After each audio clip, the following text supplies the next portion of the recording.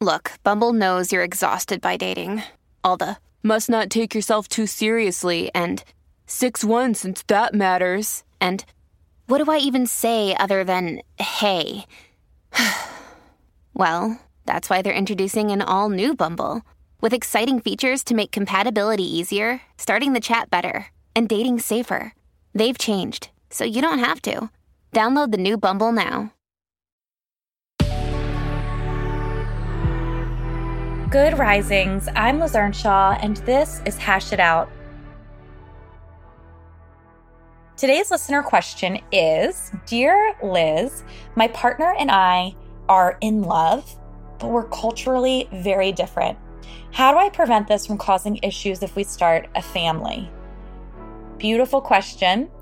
It recognizes the reality, which I think is really, really important. Sometimes when we have differences, cultural differences with our partner, in the beginning, we tend to enter that with rose-colored glasses. We might say something like, I love them for who they are. Their cultural differences don't bother me.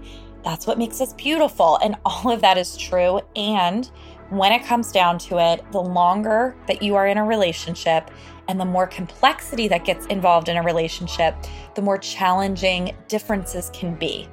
Cultural differences, philosophical differences, whatever the difference is, they become more challenging. And it makes sense that they become more challenging. They become more challenging because there are higher stakes. And because over time, we stop recognizing the difference as much as being something that is valid or beautiful or whatever it is, and we just start butting heads around it. And so to be able to enter a relationship from the start saying, I recognize that we're different. I recognize that I love this person because we're different, and I know that at some point it might be challenging. That's the first thing that you need to do, to have that awareness. That's the first step to preventing issues if you start a family. The second step is to continually feel comfortable talking about the difference and checking in with each other frequently around those differences. Being able to ask questions.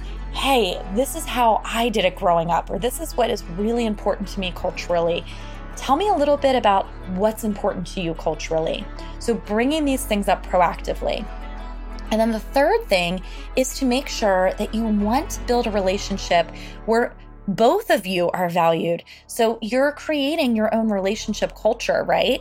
You are bringing differences in from from not only like a greater culture that you might both come from, but also from your family cultures.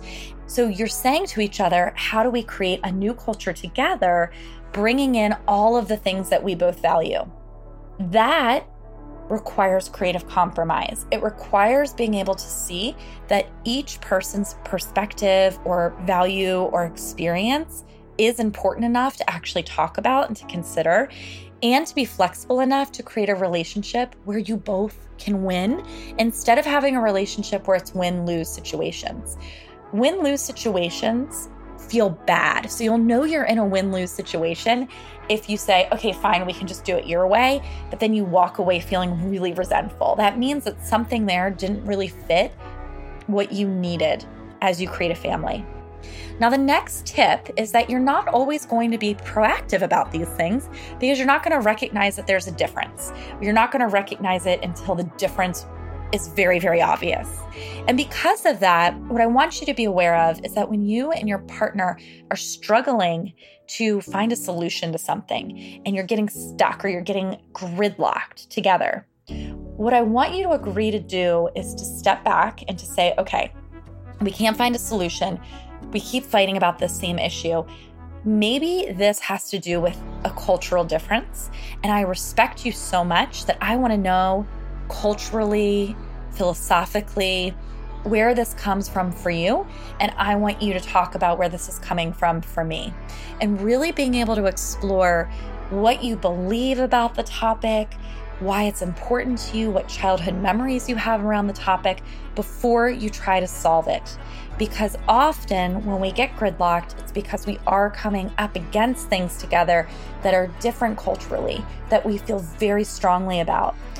And instead of trying to win, instead of trying to beat the other person, what we want to try to do instead is hear why it's important to each person, and then again, come up with some creative solution so that both people are included, so that both people feel a part of developing the family culture.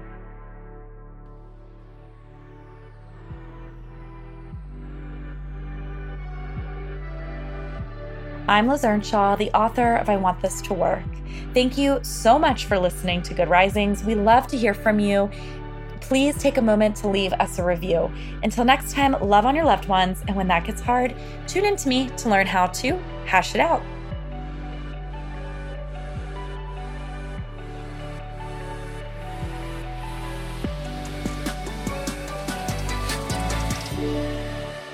Good Risings is presented by Cavalry Audio. When you need mealtime inspiration, it's worth shopping Kroger, where you'll find over 30,000 mouth-watering choices that excite your inner foodie. And no matter what tasty choice you make, you'll enjoy our everyday low prices, plus extra ways to save, like digital coupons worth over $600 each week. You can also save up to $1 off per gallon at the pump with fuel points. More savings and more inspiring flavors make shopping Kroger worth it every time. Kroger, fresh for everyone. Fuel restrictions apply.